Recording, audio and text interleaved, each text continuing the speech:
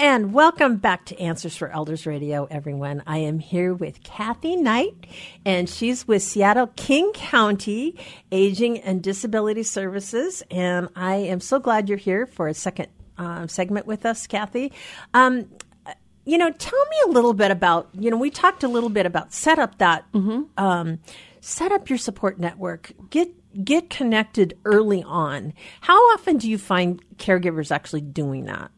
Not enough, because by the time we're hearing from people, and I can say this across the board for most services that we provide through the area agency, that people, we think we prepare, but we don't. And we don't pay attention until we have a crisis. Well, and I always say the family caregiver is usually the quote-unquote sacrificial lamb of the family. That is usually an adult daughter. 65% is the adult daughter that takes care of things. And, there can be so many aspects of that piece where the daughter, oftentimes will take on a load that she doesn't even realize. It's kind of you're on autopilot because you're used to doing things for others. You probably are taking care of a family member, your children, different things like that. You're probably in that type of a personality type basically. And what I find is I think a lot of us are in denial about how much stress that is. And until it's too late, we get burned out. And then it's really hard. If you go down that rabbit hole, it's not easy to get back out. I know that it was very hard for me. I hit the skids a couple of times. And luckily, I had friends that were able to pull me out. But that's great. It was hard. Yeah. I always say when I took care of my mom, Kathy, I always say it was the hardest thing I ever did in my life, but it was also my greatest privilege. It is a absolute double-edged, two sides of the same coin. Exactly. And, so talk a little bit about how can a caregiver take care of themselves up front? Okay. Well, this is a good place to start in terms of explaining our model, because I mentioned research, and we've learned something over the years. And we actually participated in a full-scale study. And we have a different assessment tool that we use now because of that, because we don't go in with any assumptions. And like you said, so often people reach out where in the call is, I can't do this anymore. I need to move my mom to a nursing home or assisted living facility. And they won't go. And she doesn't want to go. Yeah. So again, that's why we're encouraging people it's okay to reach out. We all need help from time to time. There's nothing wrong with that. But with what we call the T-Care assessment, which stands for Tailored Care Assessment, that was an approach we learned. So, as I said, when we first started the program, we thought, well, everybody just needs a little respite. So when people call and they say, I'm a caregiver and I really need help, we would have respite services that we could help them with. Not a lot, because it didn't take a lot. And we've discovered that what we really need to do is find out what are the things that person would find most helpful. Don't make assumptions. Good point. So this tailored assessment process that we go through with the person is to really find out what they identify. And we use the term burden, but that's not a good term to use. And we're learning that. They had a whole assessment process where it's where they are on the burden scale. We don't use that term anymore because, like you said, it's a privilege. It's an honor. It's a true privilege. Right. And you don't want to say, my mom's not a burden to me. No. But it is a way that we can determine where that person is feeling their most stress. And, just the process of going through that assessment, what people said is, wow, this is the first time somebody asked me how I was doing, how I was feeling, what I need. And that's really the whole foundation of our family caregiver services. The focus is on the caregiver, because the support we can give them will allow their family member to stay at home longer because that person feels supported. Oh, wow. And so we found that for some people, there are some people that the burden for them is low because they don't have any problem with, I don't mind bathing my mom. I don't mind dressing my mom. There are other folks who find that very uncomfortable. Right. And it's like a son and his mother, well, I can do everything else for my mom, but I can't bathe her. I don't want to dress her. I feel really uncomfortable doing that. That's understandable. Yeah. So we find ways that help the individual, and we tailor it to them. And that can be, because it's not it's a small little state-funded program, so it's not a lot of support, but it's enough. It's like there can be support groups, there can be training, and we can talk later about why training is really important. For instance, when you're dealing with folks with dementia or Alzheimer's, we have learned so much about. That's a whole other subject. Yes. But we focus on really providing what that person would find helpful. And again, if we can get people to reach out earlier and identify what they need to help them continue on this journey as long as possible, and there does come a time where it may not be the best thing for them to be caregiving for that family member at home. But if we can help them do it as long as they can and as long as they want to, then we've been a help to them. So remind us again, Kathy, how do we reach you, and what specifically your overview of what you're there for? Sure. So the number we recommend that people use, we encourage people to think in terms of our Community Living Connections program. And you can Google that and find it online, because it's really just communitylivingconnections.org. So it's not hard to find.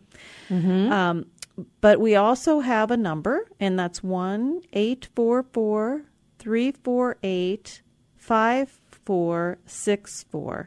And that is a place that people can call us for all kinds of resources. So I think that if a person's listening to this segment and they are a caregiver, I would encourage them to say, I'm really interested in knowing about what kind of caregiver supports there are available. And that will immediately get you. They do have specialists who are dealing with caregiver supports, and they know about our assessment tool. Right. And that way we can get that person more quickly into the services they need. Well, and I think, as a caregiver for my mom, some of the times, I don't know how many times I woke up in the middle of the night and I couldn't go back to sleep.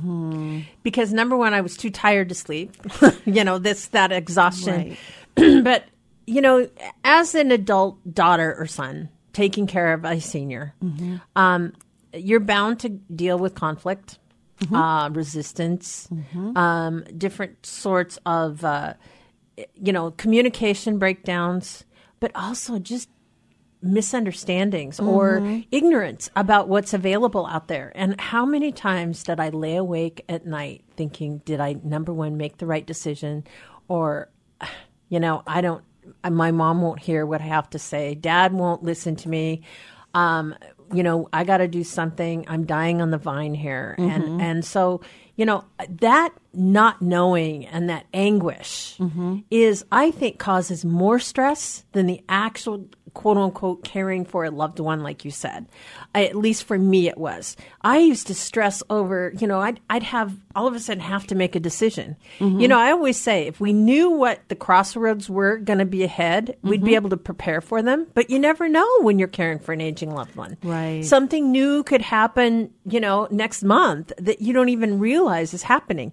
And are you likely prepared for those things? No, because you don't know anything about it. Even just the understanding how many families, if your mom or dad has dementia, a little bit of dementia, all of a sudden one day you walk in and they're just, off the walls, cranky and paranoid and all of these things, and you want to know what's going on. And it's like, I learned over time, I bet you anything my mom has a urinary tract infection. Her UTI is heading up. And, that would be the beginning stages because my mom had dementia. But I could always tell, over time. Now, had I known this in advance to say, this is one of the things that happens with dementia, is to get dialed into learning about the progression of the disease rather than just what do we have to deal with now.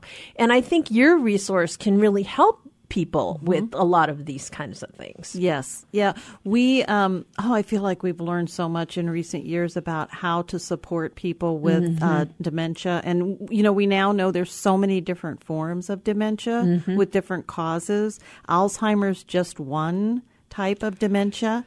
And it gets expressed in different ways. And learning how to support that person, how to interact with that person. I mean, my mother-in-law had dementia. I used to correct my mother. That was like really bad. Yeah. I mean, you wind up, you waste a lot of time and get frustrated, and they get frustrated. And create more conflict. Right. And instead, what you want to concentrate on is, how can that be the special time I have with this person, with the time we have left? How can we best interact with one another? Mm-hmm. And so I've just been so impressed. There's some folks who've done amazing work. And, that's one of the things, just getting some support and training. Mm-hmm. I think people can learn. It's like, somebody keeps repeating themselves or keeps asking you the same question or says, "Where's Dad?" And you say, "Well, Dad died 10 years ago." I mean, what you're doing to that person is they're reliving every time that happens, that tragedy. And instead say, I don't know, I think you might have gone to the store. To the store. Yeah. It's kind of like he's on a business trip, Mom. Yeah. Don't you really? Yeah. So I think that you took him to the airport. Remember, Mom? Oh, okay. And so this is really important because we, as you said, with the aging of the population and the increase, we also see an increase in folks with all kinds of cognitive limitations, Alzheimer's, other dementias, and we can be a better place to support people. We can do more in our communities to be what we call dementia friendly and allow people to feel more accepted and just be able to interact with people in different ways. And so I think, and we have great resources out there. Like you said, I mean, we have the Alzheimer's Association is a wonderful partner with our agency. And they're amazing. They're doing so much work, all related to research. We may at some point be able to, I don't know if it'll be like taking your cholesterol pill. And if we know early enough that you have the issue, who knows? So would you stay with this one more segment, Sure. Kathy? I am really excited about keeping on this conversation. Hi, I'm Lori LeBay, and I wanted to tell you about Alzheimer's Speaks, which is another great podcast. You see, my own mother lived with dementia for 30 years, and I felt lost. Did you know every 3 seconds someone in the world is being diagnosed with dementia? Odds are it's going to hit your families too. We want to help you connect to services, products, tools, research, and stories so you can be prepared. Please subscribe to Alzheimer's Speaks on your favorite podcast platform.